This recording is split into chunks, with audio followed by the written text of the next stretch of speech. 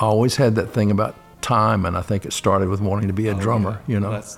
And so it became very important to me as a musician. You know? Sure. It's amazing to me how many saxophone players that I admire play drums. Oh, I know. You know, Michael Brecker, Oh, he was a great drummer. good drummer, and Joe Lovano is another drummer. And there's pictures of Coltrane at the drum set. Really? Yeah. Now that I didn't know. And I remember seeing Miles' group with Cannonball and Coltrane live, you know.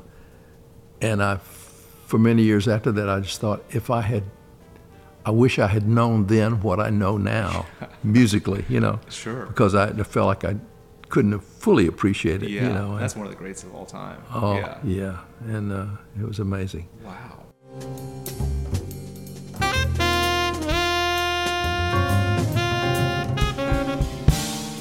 He would play it on the piano, and I'd record it, you know, and just give me and he was teaching me about chord scales, and he would have me playing up one chord scale till that chord ran out, and then immediately down the next one, you know, and that kind of stuff. Yeah.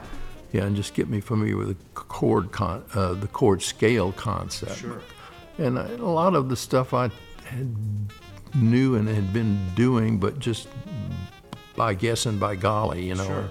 And he helped me to codify, if that's the word, a lot of that stuff.